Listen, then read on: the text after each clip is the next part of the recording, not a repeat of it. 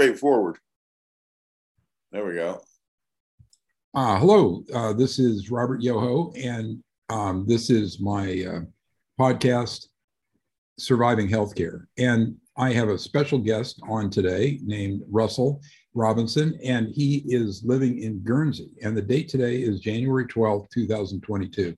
So, Russell, thank you and welcome to the show. Hi, Robert. How's the weather in California? Well, it's colder than you might imagine, but it's not bad. It's sunny and everything. So Russell is a very smart and qualified guy, and he has been an observer of the pandemic the entire time, and it closely read the studies and closely read the commentation, and he has developed opinions that are similar to mine. And he has several thousand people who follow him. He sends emails out, and so he has a platform probably as big as mine.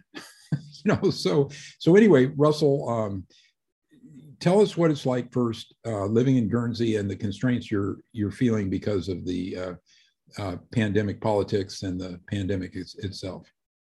I think from what I see on the news and the internet, we're probably better off than you are in California. Well, I'm sure we're better off than you are in California. And we're probably better off than most of the states. We're quite a small island here. It's only 65,000 people. I think the main constraints on our freedom at the moment are travel. We can go where we like. Well, depending on the entrance policy of the country that we're flying to, but we can come back unimpeded, except if you're unvaccinated, which is the case with me, needless to say.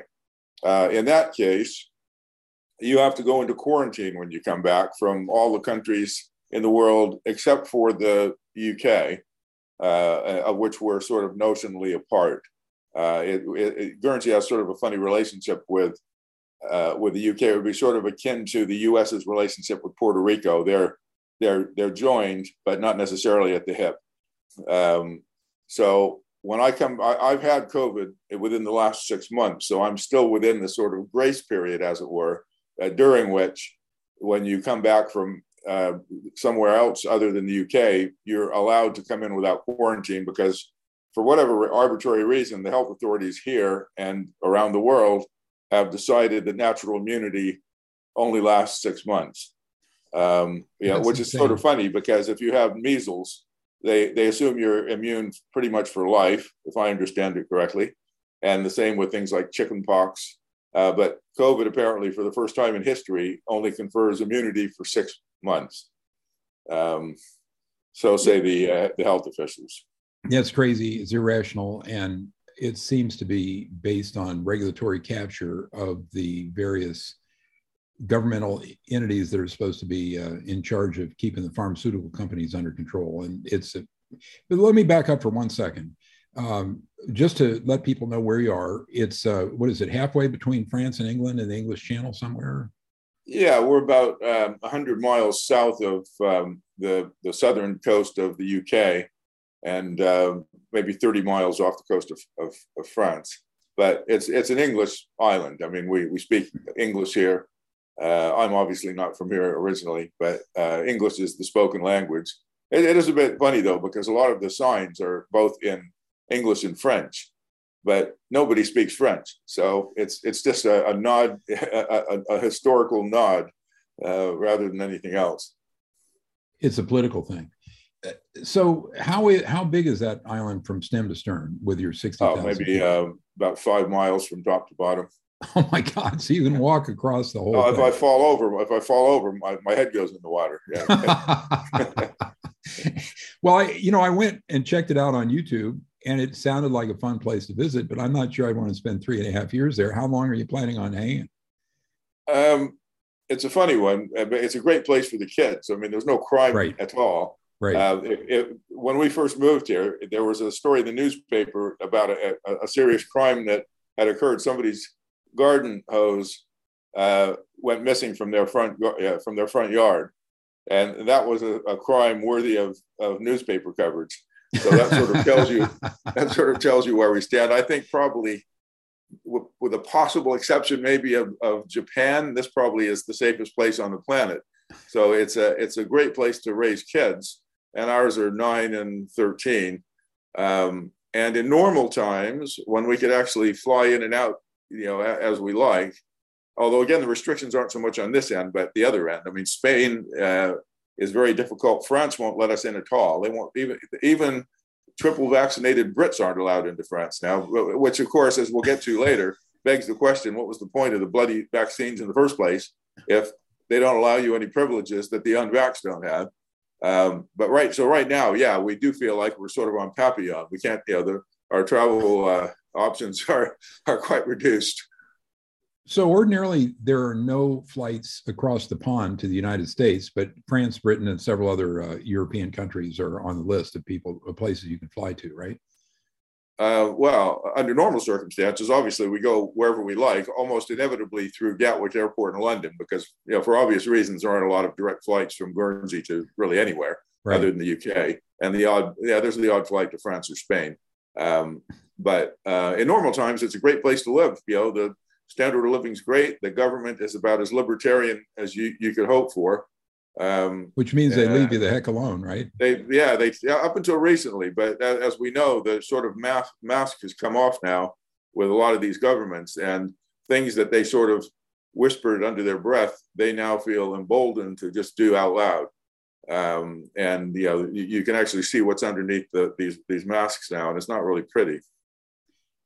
So I understand that you're having a meeting within a month, and you actually got a couple of the worldwide experts to come virtually to Guernsey and talk about the COVID problems. Is that they're still on your list? Yeah, as of now, we're expecting Peter McCullough to do a video link, and Michael Yeadon, and I'm sure most of the people would know who those two people are if they're paying any attention at all. So yeah, I thought that was quite a coup. That's a coup. And our format is, I think we'll have about 500 people there live, which on an island of 65,000 is quite a few. Impressive. And we hope to get some of the statements by our local health authorities, and I use the word authority advisedly. And we'll take some of their more absurd statements, read them out, and then get these two experts who are infinitely more qualified than our local characters to refute them. That's great. Yeah, I'm quite looking forward to it, actually, because these halfwits that are in charge of the health department here, one of them is still putting out statements that there's absolutely no risk with the vaccines, even though the doctors in his own hospital, two of whom are in our COVID group, who want to abolish most of these policies, have told him that there are people coming in with myocarditis. In some cases, one kid was in a few weeks ago who was only 20 with myocarditis the day after his vaccination. And according to the cardiologist, who's my friend, he's never going to be the same again. He won't recover from this fully. And all of that to avoid what? A cough? You've ruined yourself for life, so you wouldn't have the inconvenience of a cough for a week or two. So hard to imagine. Just to back up once more, McCullough has published over 600 papers in the peer-reviewed literature. He's one of the most storied academics in America, and he is standing up against this narrative. He's almost a Cassandra. It's very difficult to come to talk over the screaming of the mainstream media with all of their paid off advisors and third-rate academics like Fauci. And the other guy, it was a former Pfizer VP, wasn't he, Yeadon? Or I think he was 15 or 20 years at Pfizer as one of their more senior scientists, which is no small thing. I mean, Pfizer has obviously the pick of the litter, so to speak, and there would be thousands of scientists who on paper would be highly qualified because of their degrees, from which they could pick. And they chose Yeadon, and then he rose through the ranks to become, I think, just about the highest ranking pure scientist at Pfizer. And he was, there could scarcely be a person on the planet more qualified than Yeadon to opine on the efficacy or lack of efficacy and dangers of these vaccines. So when he speaks, people really should listen. There's a lot of ways we could go with this conversation, but the listeners should understand there are roughly 1,000 academic papers now saying that this quote vaccine is much worse than nothing, and describing the many, many problems, including myocarditis in kids. The background myocarditis rate in America has risen from a few hundred to into the thousands, and it's thought to be due to this vaccine. And 25% of people with myocarditis go on to long-term problems or death. I mean, horrible problems. The cardiac cells do not regenerate, and once that you kill them, the scar tissue replaces them. So I always like to quote Peter Rost, who's a former Pfizer marketing vice president. He said in his book, The Whistleblower, "It's scary how many similarities there are between this industry and the mob. Obscene amounts of money, killings and deaths, bribing politicians and others. The difference is all these people in the drug industry look upon themselves as law-abiding citizens. However, when they get together as a group, it's almost like when you have war atrocities. People do things they don't think they're capable of because the group can validate what you're doing as okay." And this industry collectively has had more criminal settlements before US federal prosecutors than any industry in history, billions of dollars a year, and Pfizer is the champion. Another quote was from the Park Davis Pharmaceutical CEO. He was responsible for killing a lot of kids with chloramphenicol. He said, quote, "If we put horse manure in a capsule, we could sell it to 95% of these doctors." So that's Big Pharma's attitude towards us and the doctors.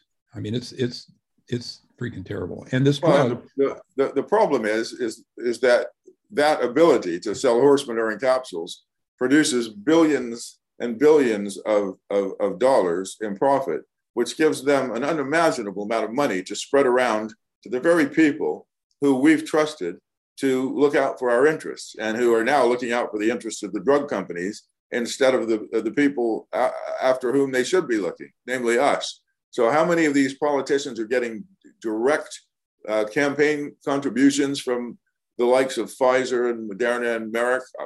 I don't know. How many of these so-called scientists are willing to overlook any atrocity, any genuine science in the hope that maybe one day they'll land a job at Big Pharma, which they know they won't get if they speak up? How many doctors are unwilling to speak up because they just want to fit into the herd with the other sheep and not stand out for persecution? So is it only money that's motivating most of these people to overlook hundreds of years of scientific advancement and pretend the last 300 years never happened, and we're still living in the 18th or 17th century scientifically, and some of the nonsense that they spout and the obvious science that they ignore? You can't attribute it all to money. Pfizer can't be paying all these people off, obviously, but I think you've got the herd mentality. And then there's also the political aspect. It's not a coincidence that you see most, not all, but if you took everyone that was a rabid advocate of these vaccines and a rabid advocate of the theory that COVID is an existential threat to the world and it's the worst thing that's happened since smallpox, despite it being hundreds of times less dangerous than smallpox, these people tend to be on the left politically. Not all, but most. And most of the people in our position, where we look at the actual science and the data and come to the conclusion that there are two things at play. One, the vaccine is probably more dangerous than the virus itself. And number two, that COVID is not remotely as dangerous as they make it out to be, except for a small segment to whom it is quite dangerous. But that segment is predictable and can be dealt with without destroying the entire economy. But overall, it seems to be sort of a left against right issue to some significant extent. So a lot of people on the left just seem to fall into place with this, just because it's the extant philosophy of the left that COVID is the worst thing that's happened to the world since the Black Plague, perhaps, and that the vaccines are the savior, despite the fact that they've been proven not to work. Well, I don't think that's universally true. Alex Berenson, who's a Substack commentator and a former New York Times a contributor, an author.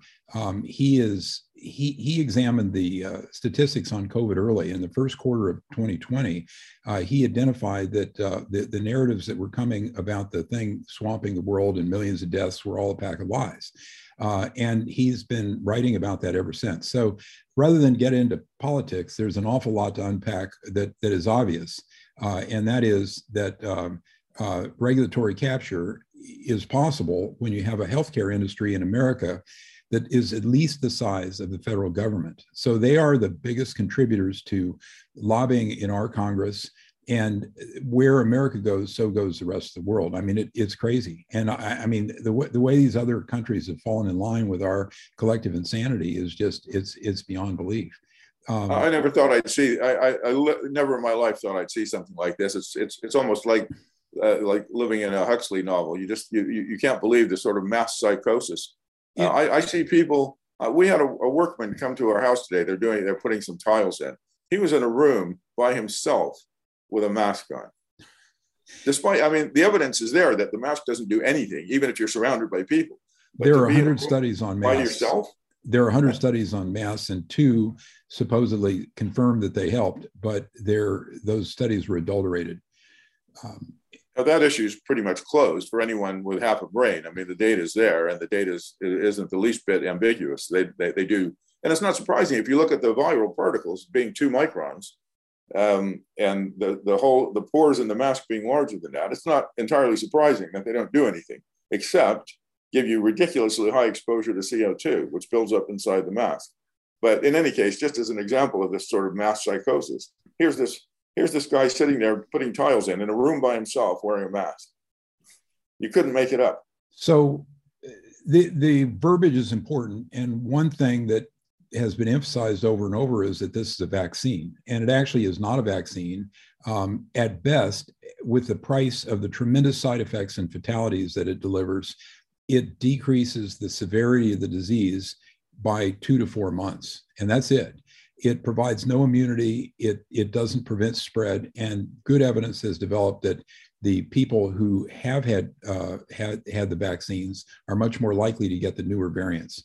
So it's. And is that now? Would you attribute that to a weakened immune system? Because there's some evidence, as I understand it, that the vaccine will weaken one's immune system, which obviously would leave them more vulnerable to anything in the future, not just this virus. Well. That's a little further into the weeds than I have an interest in. But from what I understand, the theories go like this. The vaccine hones the immune system against the last variant, right? And the newer variant is something different, somewhat different. And so it doesn't seem to work. And so we've got a stepped up immune response to whatever spike protein variant they stick in the vaccine, I quote vaccine, the unvaccine, the thing that they've changed the definition of vaccine in order to promote at our federal level. They changed the definition of vaccine. So that's my knowledge of that particular issue. But the whole thing is just an unmitigated disaster. And a lot of people don't understand that the pharmaceutical companies have been making up stories and propaganda for decades. And it's been much worse since 2000. And as my listeners know, I wrote a book about it after 4 years of study called Butchered by Healthcare. And that's available on Amazon. And so there's my little advertisement. But I examined many situations that were similar and analogous to this with other drugs, where the pharmaceutical companies made up the horror stories and then promoted their medications as cure-alls. But this time, they have the most profitable drug in history. It beats even the psych drugs, and they have 18% of Americans on psych drugs. I mean, it's stunning. The psych drugs are probably the worst story in American healthcare before this. I mean, they don't have good studies with placebo-controlled sugar pills, and the drugs are tremendously toxic, cause violence in the case of the Prozac class drugs, and in the class of the atypical antipsychotics, decrease lifespan by 10 to 20 years. I mean, that's well known. Are these antidepressants? The antidepressants cause violence, and that was well known. And Lilly, who developed Prozac, or marketed Prozac. This was revealed in discovery during initial lawsuits of family members who had committed suicide, threw themselves in front of trains and all kinds of stuff. And they had to turn over the documentation that they knew about the violent tendencies in a certain percentage of people who take Prozac. They knew about that before they marketed the drug. They concealed it, and ever since then they have spent $50 or $100 million settling these lawsuits and sealing them. So I mean, the mendacity of these people is beyond any comprehension of a normal person. And so it comes down to, you can't put a corporation in prison. So if you're a drug company like Pfizer and you have a product which may do more harm than good, but you're going to make $3 billion on it, and you have to pay $1 billion in criminal fines, the word criminal becomes sort of a non sequitur, where no one actually has no individual human pays the price. It just becomes a civil fine. So it's just a business decision. We'll make $3 million, pay $1 million in fines, and we have a $2 million profit. I mean, you would like to think people wouldn't actually do things like that, but they do. They're agnostic as to harms. They're basically, I don't think that any of them is set out to kill us, but they are indifferent as long as the net income is good. Some of the close observers think that we should adopt the Chinese philosophy of killing the chicken to scare the monkey. Right? Kill the chicken. So they think we should dismember one of these companies and bankrupt it, distribute the assets, put the leaders in jail. But with entities this size, and with a healthcare industry as big as this, and with a federal government that is weak and impotent compared to them, we can't do it. And the federal prosecutors are known as the chicken shit club by one of the commentators. That's the title of a book about the phenomenon. And the people who wrote the book think that we are destroying our rule of law by not enforcing these things against these criminal companies. Once you take on board the simple and eternal truth that politicians have one priority that overrides all else, which is getting reelected the next time, the stream of campaign contributions, which are allowed to be very large because these drug companies make so much money, direct and indirect contributions, and the other areas in which they spread the money around. It's almost impossible. I don't think they're weak and impudent so much as they've been bought off. It's like being in Mexico, where the drug gangs distribute cash to the police every week, or New York for that matter. You've bought off the authorities, and you can act with impunity. And in my view, that's pretty much what happens in the U.S. They can act with impunity because they've bought off the crooked politicians. Yeah, it's as if there's any other kind, one would be tempted to say. Right. Well,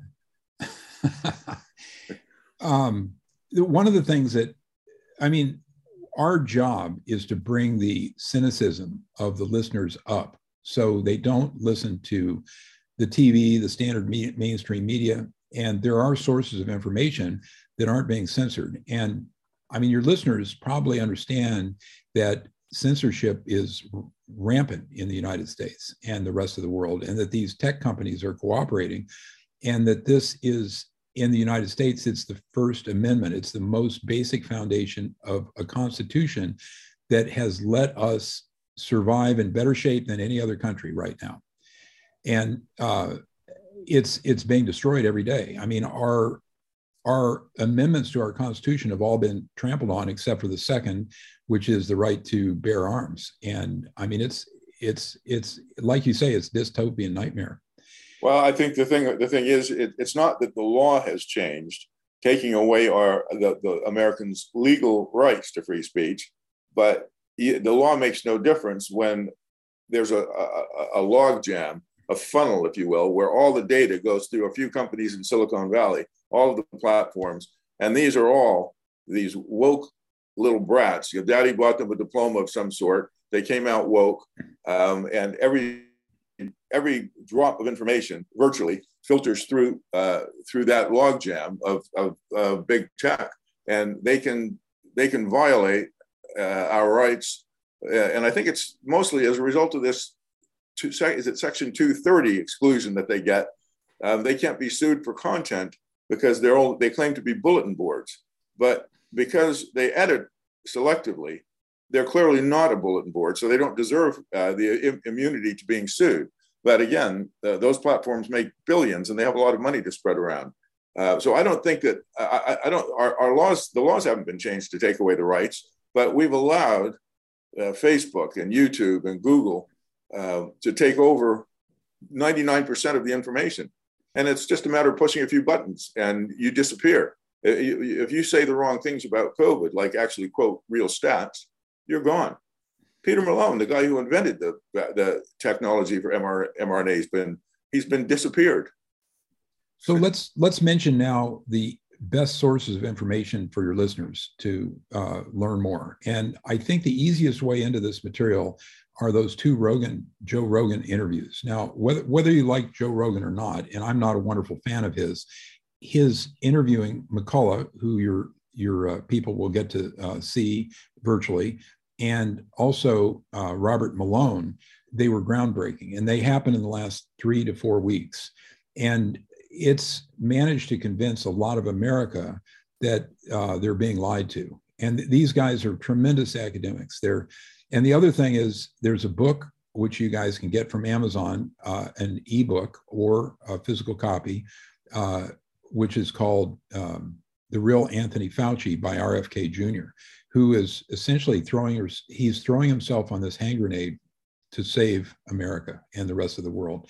So, he's a very left, friends with all these far to the left politicians, and he's basically trying to get the truth out in order to save our Constitution. Well, I said earlier that it's become a political issue to a large extent, and you immediately opined that wasn't always the case, which is why I said to a large extent, because there are plenty of exceptions. And there is a phenomenon that this is sort of brought to fore, which is that a lot of wrong, in my opinion, but well-meaning leftists, people who believe what they say is right, and they just happen to be wrong, in my opinion, and I'm sure I'm wrong as far as they're concerned, but they have joined us on this single issue. Take Russell Brand, the comedian who has a huge podcast. It gets hundreds of thousands of views every day. He's quite far left politically because a few of his basic presuppositions are wrong, in my opinion, and that would lead him to the wrong conclusions. But he is 100% on board with us on COVID because he's a principled guy and he believes what he says is right. He's not like Nancy Pelosi or someone like that who's talks the talk and then screws her own political base at every opportunity. So it has sort of brought certain elements of the right and left together. It's sort of an issue. If we were invaded by Martians, everybody on Earth would suddenly be on the same team. Our little squabbles with Russia or China would shrink if we were getting bombarded with ray guns from spaceships. We could go back to fighting with each other once we'd beaten off the Martians. It's almost like that, Russell. It is almost like that. And until this, I think while this battle rages of civilization, and it's literally that, the battle of civilization, Western civilization, which is us, against these savages who are trying to destroy hundreds of years of progress. Of law, all for rule of law. Yeah. For money, just for money. Throw away everything. What are they going to do with that money?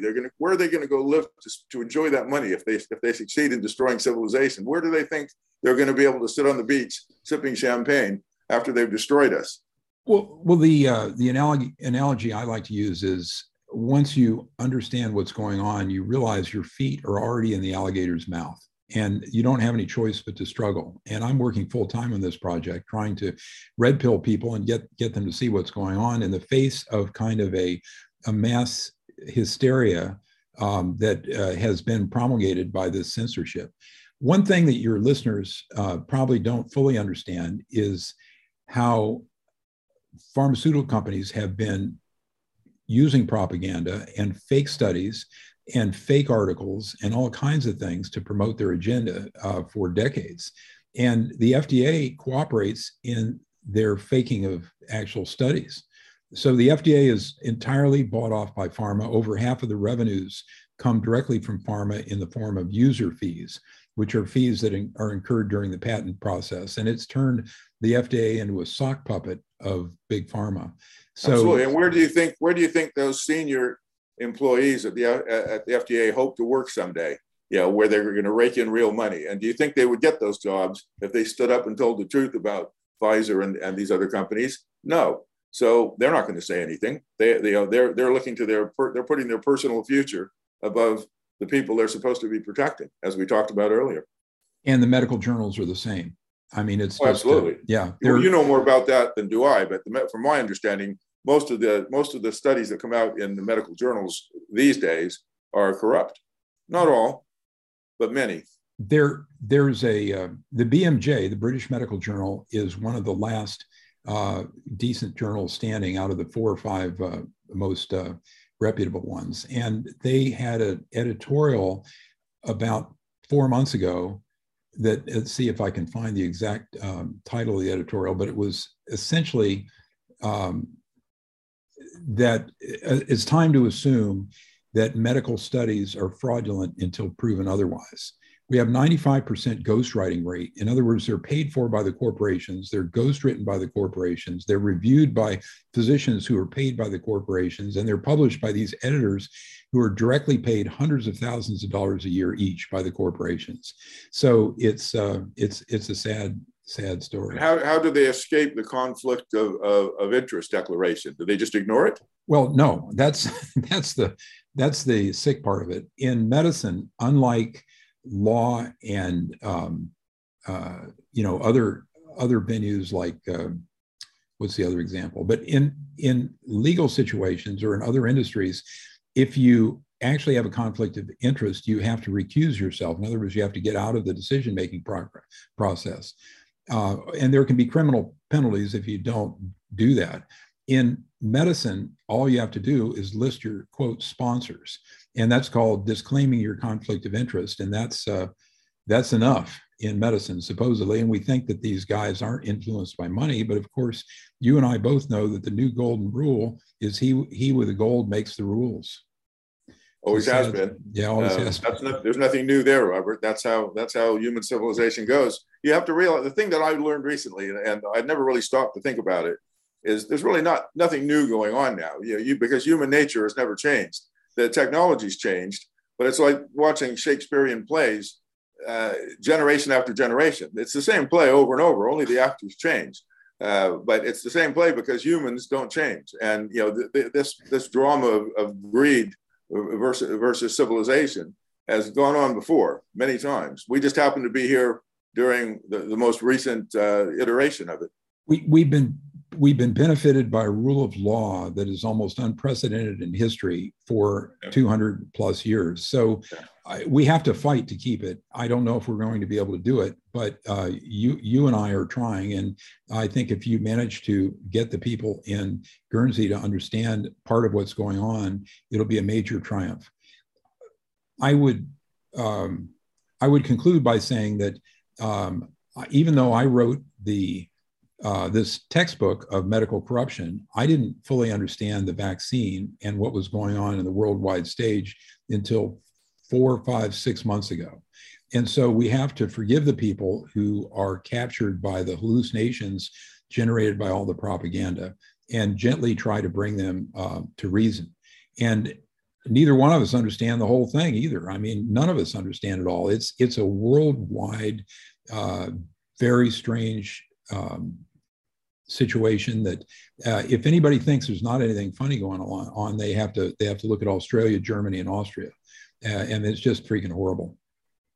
It's unbelievable. I mean, logic apparently doesn't exist anymore. If you're going to say to people, okay, you can't get on the airplane because you're not vaccinated, the only reason that would be a valid policy is if being vaccinated made you impervious to the virus, so therefore you couldn't transmit it. Yeah. But if it doesn't stop you catching it and transmitting it, you have no societal advantage over an unvaccinated person if you have the virus. So it's so obvious. A 3-year-old could see the logic in that, and yet if you bring up something so simple as that one simple logical precept, you're called a screwball or some sort of crackpot because you're not in the, you've left the herd.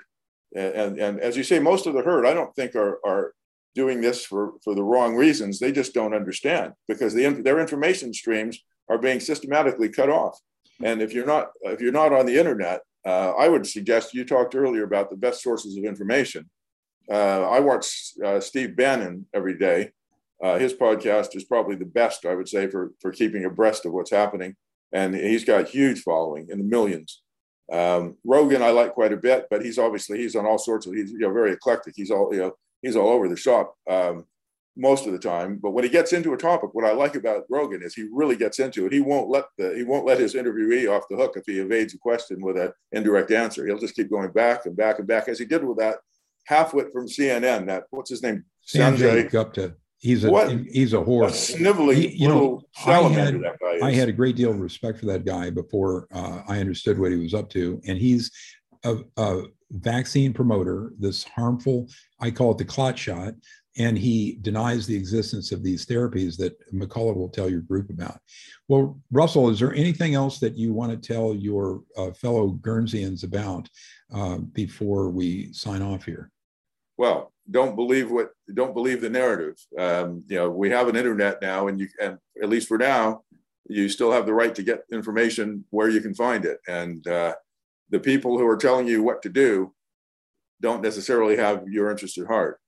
We'll put links in the show notes, but I want to note that another couple of podcasts that are excellent are Peter Breggin, Breggin's podcast at Breggin.com, and also RFK Jr.'s podcast. I mean, he's the best. So those are he is.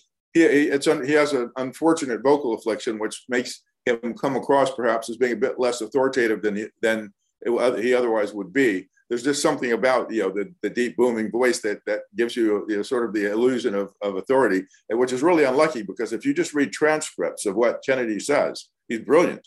You really just have to overlook that little quirk about the way he speaks and listen to the words. And he's one of the most articulate spokesmen out there. I don't know anything about him. I never even knew he existed except just the most casual reference up until several months ago. And I don't know, I imagine, being the son of Robert Kennedy and part of the Kennedy clan, he must be on the left politically generally. But as we talked about, we're all on the same team now, fighting off the Martians. That's a great analogy. I really like that, Russell. Yeah. Well, I guess we can leave on that note, but I really appreciate your time, and I hope you can get those guys to red pill your Guernseyians, because they need to know the truth. And in Absolutely. order to make good decisions. I'm supposed to be retired, but as you said, if an alligator jumps out of the lake and grabs you by the foot, you don't have the option of fighting or not fighting. So none of us have the option. We're back in the fight, like it or not, and we'll win. I wouldn't worry about that. In the end, we'll win, because the rats, when it looks dangerous, the rats will all jump the ship at the same time. Whereas we won't. We have nothing to fear. It looks like there's a trend towards that. The World Health Organization made a statement saying that, essentially saying that the touch-up jabs, or whatever you call them, the boosters, were not the way to go. And so this looks like a crack in the wall. There are other people who are part of the mainstream who are saying the same thing. So it's looking like they see Omicron, which is very infectious but completely harmless, and which also immunizes you permanently, in all likelihood, against other variants of COVID. It looks like they're going to try to use this as a way out of the pandemic. But nature's perfect vaccine, I think you could describe it, because exactly. You correct me if I'm wrong, but my understanding of why natural immunity confers immunity against future strains is that the vaccines, to the extent they work at all, and they really don't very well, but the small amount of protection they give you is against a certain number of spike proteins that have affixed themselves to the viral particle. And in the mutations, by definition, if I understand it correctly, are the spike proteins changing. So the old vaccine won't do anything or almost nothing against the new variants. That's but right. The natural immunity is not only against the few spike proteins, it's the entire viral particle. So the mutation of the spike proteins doesn't affect the natural immunity, which makes an absolute joke of the fact that someone who's had COVID and probably is immune to every variant that we could anticipate, is treated like a second-class citizen. But somebody who once had a month or two of limited immunity from the vaccine, but now has no protection and probably a weakened immune system, is allowed to go into restaurants in Paris, but an unvaccinated, recovered person can't. So you couldn't make it up. You couldn't make it up. I forgot to put my disclaimer at the start of this thing. Here it is. You know, I'm forced to do this because of the lawyers, the plaintiffs' lawyers, and so on. God knows what they could allege against you. This is information. It's not specific healthcare information for individuals. Find a doctor if you want, if you get sick, and use this information at your own risk. And I would add in closing, my feeling is if you have a kid and a kid down the block has COVID, you should send them to a party with the other kids. So they all get infected.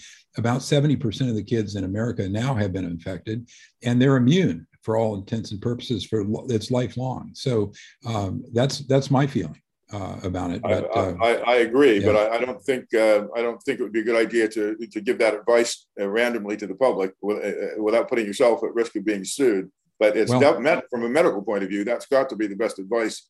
It's like a measles especially party. With kids who won't even, in many cases, won't even get a cough if they catch COVID. They won't even know they've had it in many cases. And at work, my kids had Delta, which we caught about 6 months ago, and they got a little bit ill. They had a cough for 2 weeks, and that was it, a cough. And was I going to allow them to risk being ruined for life by getting a jab that could give them myocarditis to avoid a cough? Exactly. It's insanity. The real vaccine card is your documentation that you've had the disease. So if you get sick, I recommend getting a test. And if the world returns to sanity, your documentation from a real physician provider will be your ticket out of this thing. It isn't now, unfortunately. Well, as long as Pfizer controls the narrative, natural immunity is thought of as a poor cousin to the vaccine. So we have that, but how do you eat an elephant, Robert? One bite at a time. Right. You eat the elephant one bite at a time. So we're not going to have big victories every day. You can just keep chipping away. And in the end, we'll get there. But it's not going to be tomorrow, and it's not going to be the day after tomorrow. It's going to take a concerted and long-term effort. I guess the only thing we didn't touch upon was if you have no symptoms, you cannot spread the virus because the virus does not teleport, right? The virus does not transmit itself through beam technology from the Starship Enterprise to the surface of the Earth or from one person to another. So it's ridiculous, this idea that it's a method to scare the dickens out of everybody. I mean, it's crazy. And just to get them under control. Yeah. I think that this is nothing new. Political despots, usually who are people who really couldn't succeed in a meritocracy, either the free market, the private sector. Once they get in power, they all get sort of the Mussolini complex and want to stay in power forever. Witness, in the U.S. now, the Democrats are trying to change the federal election system in a way that would never allow anyone to challenge them. It's just the natural evolution. If these political despots are allowed free reign, this is what they do. It's happened a million times before. Russell, I'm grateful for your time, and I hope you find this useful in letting your constituents understand the prospect of this meeting you're going to have, which I think it'll be historic for Guernsey. I think it'll be great. Yeah, well, I've got quite a few people in the U.S. in the thousands who have read some of the stuff I've written, so I'll make sure they get a look at this as well. I'm grateful for your time, and we'll chat for a second after I stop recording. Yeah. Okay.